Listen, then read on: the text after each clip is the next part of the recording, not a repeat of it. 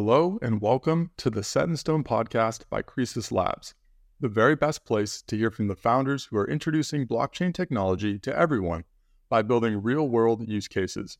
This podcast is also the right place to keep up with all things Kresus. Please enjoy. Joining us today is Daniel Lev, CEO and co-founder of Coinflow Labs, a digital assets payment company making on-chain purchases more seamless and efficient than ever before. Dan, welcome to the podcast. How are you doing? I'm doing well. It's a sunny day in Chicago, so no complaints over here. Awesome to hear. I think where I want to start off today is by talking a little bit about how you found your way into the crypto Web3 industry, and more specifically about why you were gravitated towards the payment side of things rather than maybe some of the more conventional fuzzy areas of the industry, such as, crypto and NFTs more particularly. Yeah, definitely. So my background's in software engineering, and I've been messing around with smart contracts since really they were around. And I started my career at PwC doing consulting, big Fortune 500 companies, all the way from banking, payments, fintech, etc. And then went to go and work at a company called Amount in Chicago as a product manager there. That company's focused on B2B fintech, primarily loan origination, where ran a team doing fraud, payments, and really everything around the loan origination side. So learned a lot about fintech, how payments work there. And then after that, had an opportunity to go work at a crypto gaming company running product there. And once we scaled that product up pretty heavily to about 30,000 users, mostly non-crypto native users, the biggest area that we saw struggle was not actually people using the product, but getting a way to make payments for this product is blockchain based. So they need wallets, they need cryptocurrency, and be able to communicate these smart contracts. So I got pretty obsessed with that problem about 2.5, 3 years ago, especially with my background in product, software engineering, and payments. Doing it all the way from helping Fortune 500 companies with this at PwC and tackling at a smaller level with Amount, which was a startup that I joined at Series A and was there all the way till it grew unicorn at Series B. So yeah, that's how I really got into and got obsessed with the problem space around payments in crypto. That's awesome. Sounds like it was definitely a very natural fit for you, and you kind of just stumbled your way into it from what you had previously been up to. And what were kind of some of the pain points that you had identified on the payment side that made you feel like there was a real opportunity to build a company here?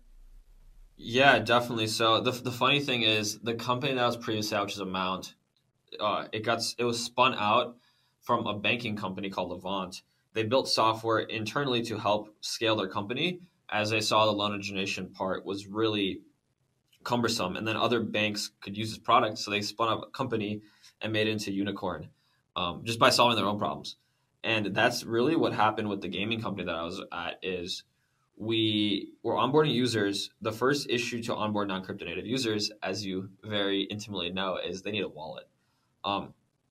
Once we solved that problem, after the users had a wallet and kind of similarly what Kresus does, the UX is amazing. Like anyone can use it. They don't need to have a ton of knowledge about blockchains, private keys, all that kind of stuff. So once that is solved, the next piece is people need to be able to communicate with these smart contracts to buy digital goods and services. This digital good and service can be entering a contest, buying a digital collectible, paying a vendor, whatever that service is or good is.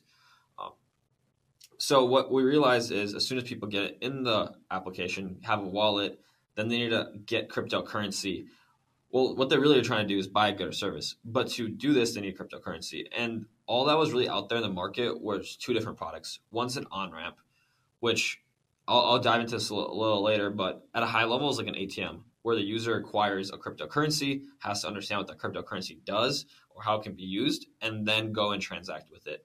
And the other products that are out there were like NFT minting tools and buying credit cards or buying an NFT with a credit card, but they control a smart contract and all that. But we didn't need either of those. We just needed smart contract or a payment tool that allowed end users to be able to buy goods or services from a smart contract. Doesn't matter what the smart contract does as long as it's selling an appropriate good or service. And we searched high and low for this everywhere and couldn't find it. So eventually we just decided to build it in-house, and that's really the idea of Coinflow. talked to a bunch of people. They were having the same issues. And that's when we started Coinflow. Great.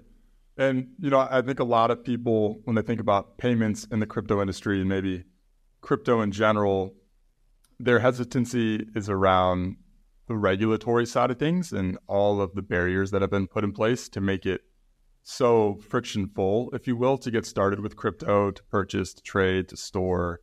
How do you guys think about kind of navigating the regulatory side of things as, a company on the payment side of things? Has it been a challenge for you, or have you found smooth ways to kind of circumvent those obstacles?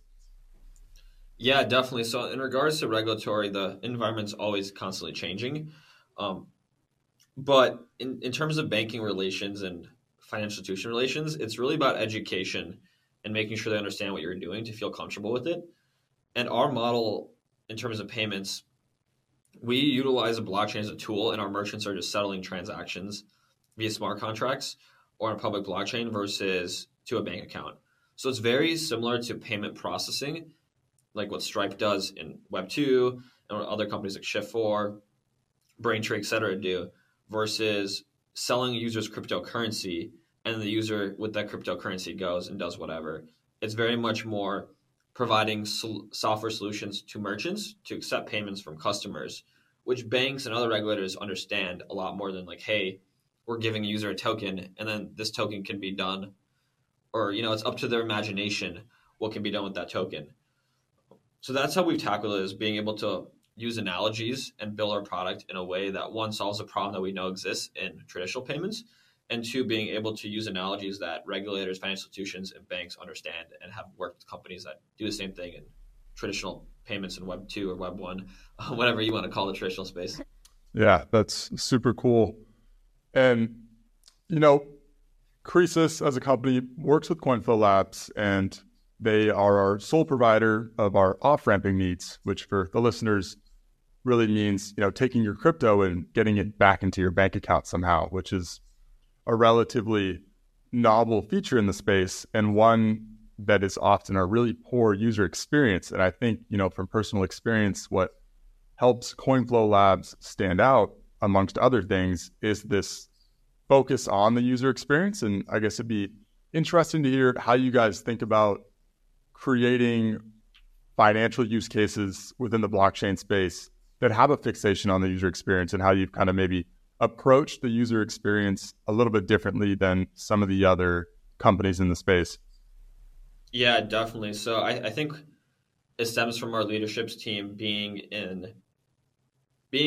a user of these products that have a lot of friction around them in the payment space in blockchain. Like I said, it really stemmed from us building this product based on requirements that we needed for a game that was reaching scale and onboarding thousands and tens of thousands of non-crypto native users, and understanding what the pain points are, listening to the customers, building that, and then selling it to now our merchants to be able to give them those tools to onboard those same type of non-crypto native users. So yeah, our off-ramp product is a great example. We work really closely and did a bunch of diligence in terms of who our KYC partners are. I was actually responsible for that at Amount as well. So making sure we pick the right vendors that have the same themes in mind for being able to have security, compliance, regulation, but also that user experience is a core component when picking our backend vendors. So then when our partners integrate, they don't have to worry about any of that stuff. It's just there and it's frictionless. Yeah, that definitely resonates with what we do at Kresus as well. We have this difficult job of creating what we like to call the first super app. And a lot of what that means is we need to pick areas in which we are going to be building out the feature ourselves or picking the best of breed partner to do it for us, because you can't build everything. And that's just kind of the reality of the business. And so we're constantly having to sort through many different partners that do similar things, but what really is the defining characteristic for us and what we're kind of sorting for is the user experience. And, that's one reason that we ended up settling on Coinflow Labs as a partner there. So I know that you guys share that vision, and maybe it would be a good time to just go over what the core products of Coinflow Labs are and, the use cases of each one of those. Yeah, definitely. So at a high level, the pitch is we're a payments company and primarily servicing solely Web3 and digital asset customers. Our customers are merchants and businesses who then onboard consumers into Web3. We have two different product categories. One is focused on payment acceptance. So it's allowing our customers to be able to sell digital goods and services and accept traditional payments like credit cards, debit cards, ACH, etc. And on top of that, with that product suite, we have a dashboard that has a lot of payment adjacent tools. This can be thought of KYC, KYB, fraud detection, fraud prevention, orchestration to make sure there's the highest approval rates for when your credit card transactions are getting processed, geolocation, deep analytics to know what your customers are spending, how much they're spending, what they're buying, etc. And primarily target customers for that are games, Web3 games, NFT platforms, marketplaces, decentralized storage and compute, real world assets. We just did a pretty cool launch with an esports company that you might have seen called Creator League, where they're doing passes. So it really is a whole different array of customers. There's quite a bit of stuff there, which we're always excited about. And then on the other side of the business is the fund disbursement. So allowing our merchants to pay out their end users. And in crypto, it's called an off-ramp, just like Lucas described. So allowing our customers to be able to let their end users off-ramp their liquid crypto to their bank account instantly, which is a core area that most of our competitors don't have. It is a differentiator. We have real-time payments live in the US, so you can off-ramp 24/7, 365 to a US bank account. And I think it's really cool because that's the benefit of crypto and connecting it to traditional finance. On top of that, our off-ramp allows, as Lucas said, to do KYC very seamlessly, bank account authentication through Plaid, so there's never errors or fat fingering. And we provide that all on one simple platform for our customers to onboard with. And yeah, that's Coinflow at a 30,000-foot overview. Sounds like you guys are spinning a lot of plates and solving a lot of different issues that all need a lot of attention. And it's interesting to me that you guys focused in on off-ramping as one of your core products. And it makes me wonder why on-ramping rather than off-ramping has become so mainstream so quickly amongst, traditional wallets. And it's really only been in the last week or two, depending when this podcast comes out, that off-ramping has sort of made it into the headlines of Web3 media. Why do you think it is that off-ramping has taken so much longer to gain traction than on-ramping? Yeah, that's a good question. And I definitely have some thoughts around this. Obviously, I could be wrong, but I think the big on-ramps came to the market when there was a lot more attention around crypto, a lot more users that maybe didn't have it or wanted to get more access to it. It was in the media all the time. Some call this time the bull market. So I think that's why the on-ramp was really just seen as prevalent, and users wanted a way to access crypto and either hold it as an investment or use it to buy an NFT or whatever it really may be. And that was a problem, that space that people are solving for. And off-ramps now are getting highlighted because if you want a whole ecosystem to surround and evolve, like, you need to be able to transact and get it out to your bank account. Because, I can't pay my apartment rent with USDC yet. So if I wanted to get it out, I have to use an off-ramp. And if you're building a business like a game, a wallet, really anything that people need to be able to, one, utilize crypto, but then go back and interact with the traditional world, you need both the payment acceptance and then also the off-ramp side of it. So it's getting popular, but most of our customers who are businesses, for example, a game can't only have one component. They can't have just an on-ramp, because then if people ever win in this game, that, let's say they're winning NFTs or digital collectibles and they want to sell it, if they sell it and have no idea of how to actually realize that value and get it to their bank account, then they're never gaining that value that was promised in Web3, like, hey, you can own and realize this value. If it's just sitting in a wallet and you have no idea how to use, not really valuable. Absolutely. And, going on Twitter over the last few days, there's been a lot of posts about people trying out these new off-ramps with some of the mainstream wallets, such as MetaMask, that have recently integrated them. And a lot of users have been frustrated by the exceptionally high fees associated with some of these off-ramps, ranging from, 5 to sometimes 9%. How is it that Coinflow Labs is able to offer such reasonable fees. I know that, if you want to use the off ramp inside of Kresus, you have an option to do it for free at no cost at all. And you may just have to wait a few days for the actual ACH to take place. And then you have the option to do instant ACH, or in other words, to instantly get your Ethereum back into dollars and then back into your bank account. And it's more than just Ethereum, but using Ethereum as kind of a proxy for other cryptocurrencies as well. How is it that Coinflow is able to offer such a quick and affordable user experience, while it seems like maybe some of these other payment companies targeting the same use case are struggling to do that? Yeah, I think it's twofold. One, where primarily our infrastructure is on chain, so swaps, user accepts, it's on chain, similar to what most wallets have. Most of the on ramps actually do all those computations off chain with partner exchanges, so they're having a ton more fees, a bunch more infrastructure upkeep, and they're passing that to their customer. Another thing is they're taking the on ramp business model, which has a lot of fees, and trying to extrapolate and put that onto the users for the off ramp. Because people are used to that in the market. It's a completely different business model, and in terms of risk, I would argue there's less risk because when the off-ramp company gets a user's crypto and it settles, there's no chargeback risk. That's one of the beauties of blockchains. It's finality, right? Versus the on-ramp, there's a lot more chargeback risk. So it makes sense that the fees can be higher there because you're baking that into the price.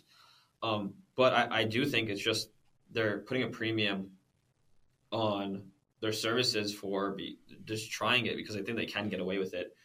And we'll see them come down. I do think that so. And then obviously the tech stack bloat, which they have with their on-ramps they've built, as I said, with a bunch of centralized infrastructure, a lot of different vendors that may have redundancy, they might have requirements, and everyone, as you know, in the centralized world, gets a cut of all the payments. So by us doing it, a lot of the stuff on-chain, minimize a lot of the parties involved, and keep those fees really low and pass those savings off to the users. Try to take the same approach as leading payment companies in Web 2, where there's a free model for ACH, like you said, which takes a little longer. And then where Coinflow does make its money is when people want accelerated payments, which the blockchain folks do love because, blockchain payments are instantaneous, and they can pay for that premium. Very, very similar to Venmo's model on payouts. Right.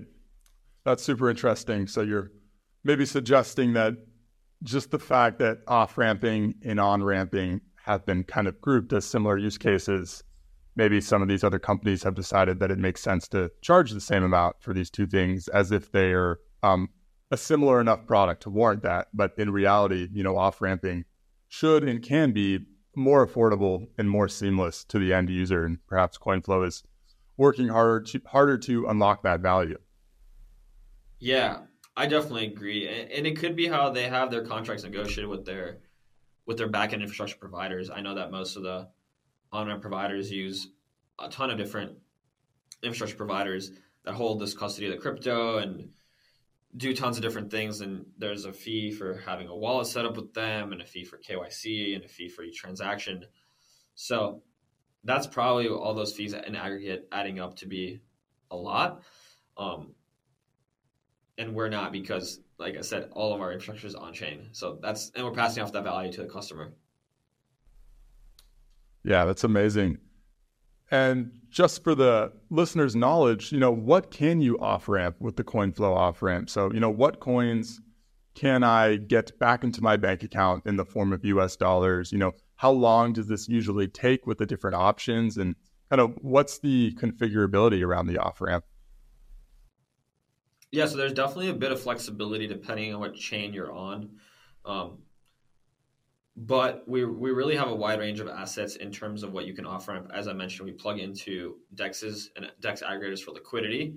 So that's basically our limit into what we can and cannot do.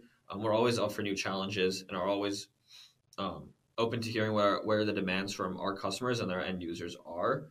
In terms of getting, let's just say, Ethereum to your bank account on Ethereum mainnet, if you pay for accelerated, basically if you're a new user and you go to Kresus and you have a US bank account, through KYC and bank authentication, that should take less than a couple minutes, under 2 minutes for most users, and you can even get done in under a minute. and from there swapping Ethereum to your bank account directly. The real holdup, actually, the Ethereum swap will take longer than the money to hit your bank account. As soon as the Ethereum swap is done, so it depends on how the chain is working and if it's congested. As soon as that's done, bank money will hit your bank account in real time in less than 30 seconds, even if it's on a Saturday night. So let's call that a couple minutes, which is pretty damn fast for getting Ethereum straight to your bank account on a Saturday night. Yeah, I would say so. And just to clarify, what is it that you mean by swapping? Because, if I'm thinking about an asset that I have, whether it be Solana or Ethereum or some other cryptocurrency, and I'm trying to turn it into dollars and get it into my bank account, how does swapping play a role there, and why is it necessary, and maybe why is it innovative? Yeah, definitely. So in regards to swapping, we partner directly with stablecoin issuers, and what happens is Ethereum is swapped directly to said stablecoin. Let's just call it USDC in this matter, and from there, once that happens, then we can turn that into dollars. We have liquidity on our end from bank accounts, and we can push that out from our bank account to the end merchants or end users' bank account. Got it. And I'm curious to know, from the moment that I press sell, essentially, and I've initiated the process of sending my Ethereum into my bank account in the form of dollars, presumably, although, of course, this is possible with more than just the US dollar, what actually happens underneath the hood? What are kind of the step-by-step processes that need to happen? Yeah, definitely. So if it's Ethereum, you'll see the price quoted. What happens is you're signing a transaction to swap Ethereum to USDC. Ethereum, or the USDC, as soon as it gets swapped in that same transaction, has an instruction to go to a custodial account for benefit of Coinflow. As soon as it hits there, it says, sweet, we got Lucas's USDC. And when that's correlated to US dollars, we send a message to one of our banking partners saying that, hey, Lucas chose to get his money in 3 days, or Lucas chose his money to get instantly. And we send that message saying, hey, move this amount of money from our partner bank directly to Lucas's bank account. And we have that information through Plaid securely in a token that we don't store either. So it's a lot of different messaging and a lot of different partner, and it's just API calls really under the hood, or on-chain calls. But that's really what we're doing, is a bunch of different orchestration and waiting for people to say, yep, that went through smoothly. And then once we get one message, it continues down the flow from there. Very cool. And, I know that you guys have been scaling rapidly over the last few months. And in general, you're a relatively new company. And maybe you can remind me of when the company was founded and when you guys got started. But also, what's it like building in the bear market and trying to attract, new businesses in a time where nobody's thinking about crypto? Maybe the average company thinks crypto's dead. And of course, the services that you're building are super applicable to wallets and to DeFi protocols, but they're also potentially applicable to big brands who may be trying to introduce communities to different Web3 related activities, such as, their own NFT marketplace or collectibles, or, maybe they call it something else. Regardless, how do you guys go about finding business in tough times, and what have you learned in that process? Yeah, definitely. So two good questions. The first one being, when we start. Now, funny story. We basically told everyone about Coinflow and what we're doing during Solana Breakpoint, and received a ton of great feedback from investors, potential customers, etc. And on the plane ride back from Breakpoint in Lisbon, found out about FTX collapse, and the whole mood changed around everything for really everyone overnight, which was pretty crazy to see. So that was our origin story. And then we finished fundraising in January. So that time between FTX collapse, which is mid-November, right on Thanksgiving, and the start of the year, was very, very slow. Everyone was getting their ducks in a row and needed a much needed rest during that holiday season. And then we hit the ground running really hard and found amazing partners. The round was co-led by Jump, Reciprocal Ventures, and we have a bunch of other people on board, DCG, Gumi, Miller Capital. Anyways, bunch of great investor partners there. And then we've been steadily growing ever since in terms of customer base, growing every month. And Same with volume processed. That's our origin story. In terms of building during the bear, it's been very interesting because a lot of our customers are there's two sides of customers. A lot of them are, like, as you said, wallets, dApps, etc., who have been building crypto products and targeting Web3 native users, and they're realizing, wow, we need to expand and get non-crypto native users. And something that we built is actually really beneficial to them, but they have no way to access it because they don't have crypto. They might not have a wallet, so they need to use Coinflow for payments and abstract all that. So that's been really good, and we've been honestly swamped with demand, and have been fortunate to be swamped with demand and picking and choosing who we can work with, which is awesome during these times. And we're excited about what happens and during the bull market if we're this busy. And then the other side of the coin is companies that are more enterprise and decided that, hey, blockchain serves an actual purpose and can benefit our company long term. Maybe a year or two ago when still the bull market was happening, and now we're seeing a lot of those headlines because enterprises move a lot slower than startups. So they've been planning these things for a year and a half, 2 years. For example, Stripe on ramp that launched months ago, that was being planned really long ago. Same with the PayPal stablecoin. Really cool to see those types of things launch. What people don't realize is, that wasn't decided 1 or 2 or 3 months ago. This was quarters or years in the making.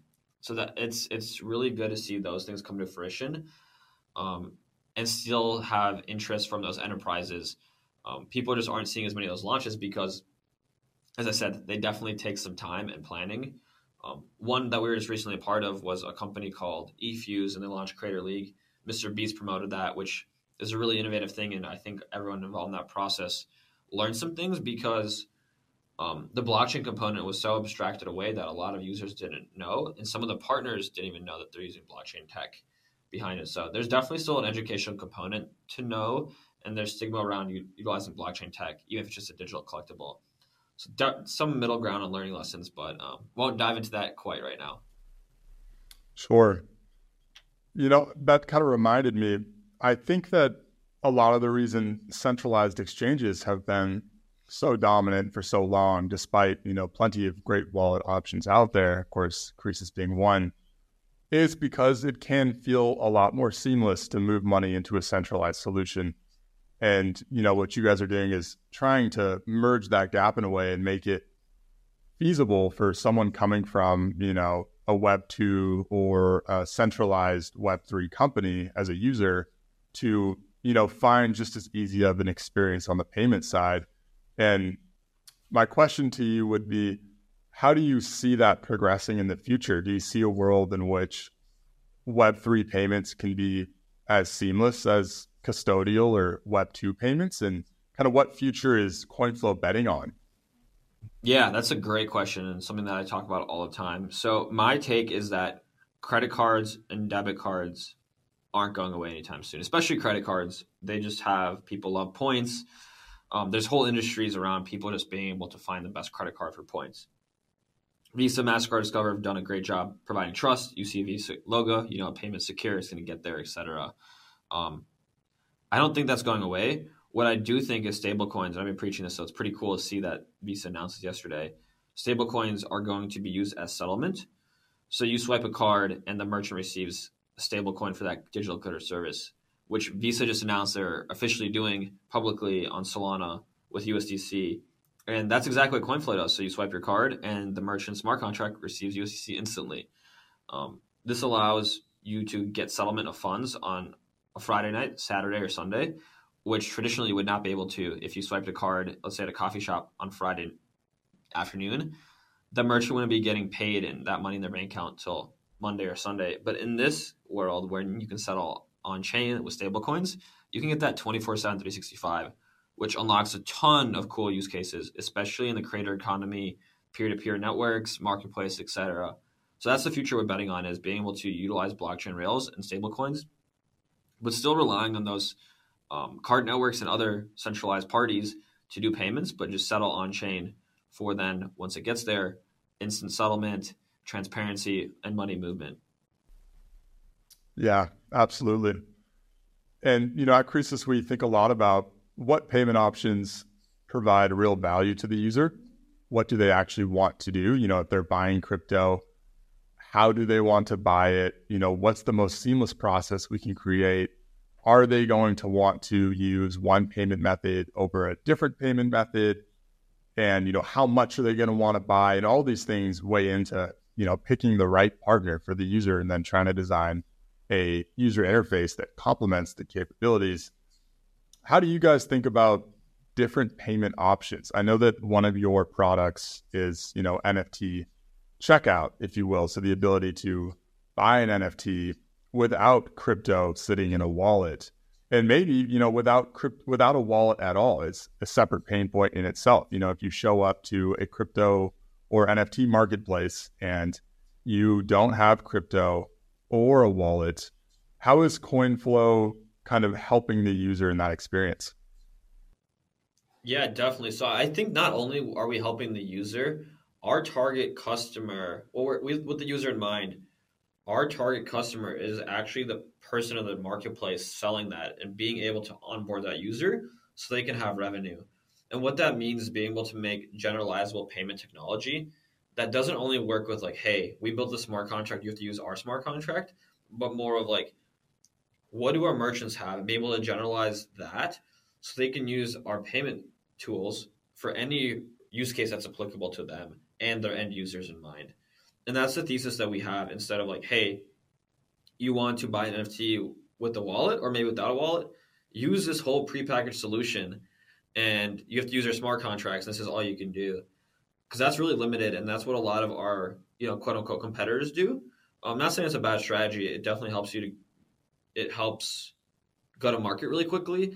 But what we're building is being able to really service unique functionalities. And we understand that every one of our customers is different, so their end user requirements are going to be different. And to summarize, that is generalizability of what kind of settlements we do on different smart contracts and wallets, etc. Yeah, that's super cool. I think what you're alluding to here is just the fact that there is such untapped potential to open up these opportunities to a broader market. And, it's really on the payment side of things to enable that, with people arriving to these marketplaces that just don't have the tools in place to participate. There are new ways of allowing these users to take advantage of the service. And, for the marketplace itself, this is, really enlarging the pie and the opportunity to acquire new users and create additional revenue. And that's, super powerful for sure. And so, Dan, what can people expect from Coinflow over the next year or so? Is there anything that you guys are excited about building or that people can anticipate being released in the near term? Yeah, there's tons of things that we're building. So the answer always is more ways to pay and more ways to get paid out. So more international coverage. FedNow is coming to the US. We have bank partners already established for that. So once our bank partners go live, we'll have FedNow as well. More different chains, as there is a numerous amount of chains coming out. Chains that have consumer applications and needs for payments. We'll definitely be on those as well. Those are the main things. So, and obviously more customers, and with customers come unique and cool use cases and requests. That's really the focus, is finding really good partners and customers to work with, and keep having them pitch us really cool ideas, building for them, building with them. And there's never an idea that we haven't been able to, use at multiple customers. We build something once and then are able to then leverage it for other customers as well. So that's what I'm most excited about, is the unknown, things that I don't know that we're going to get requested from.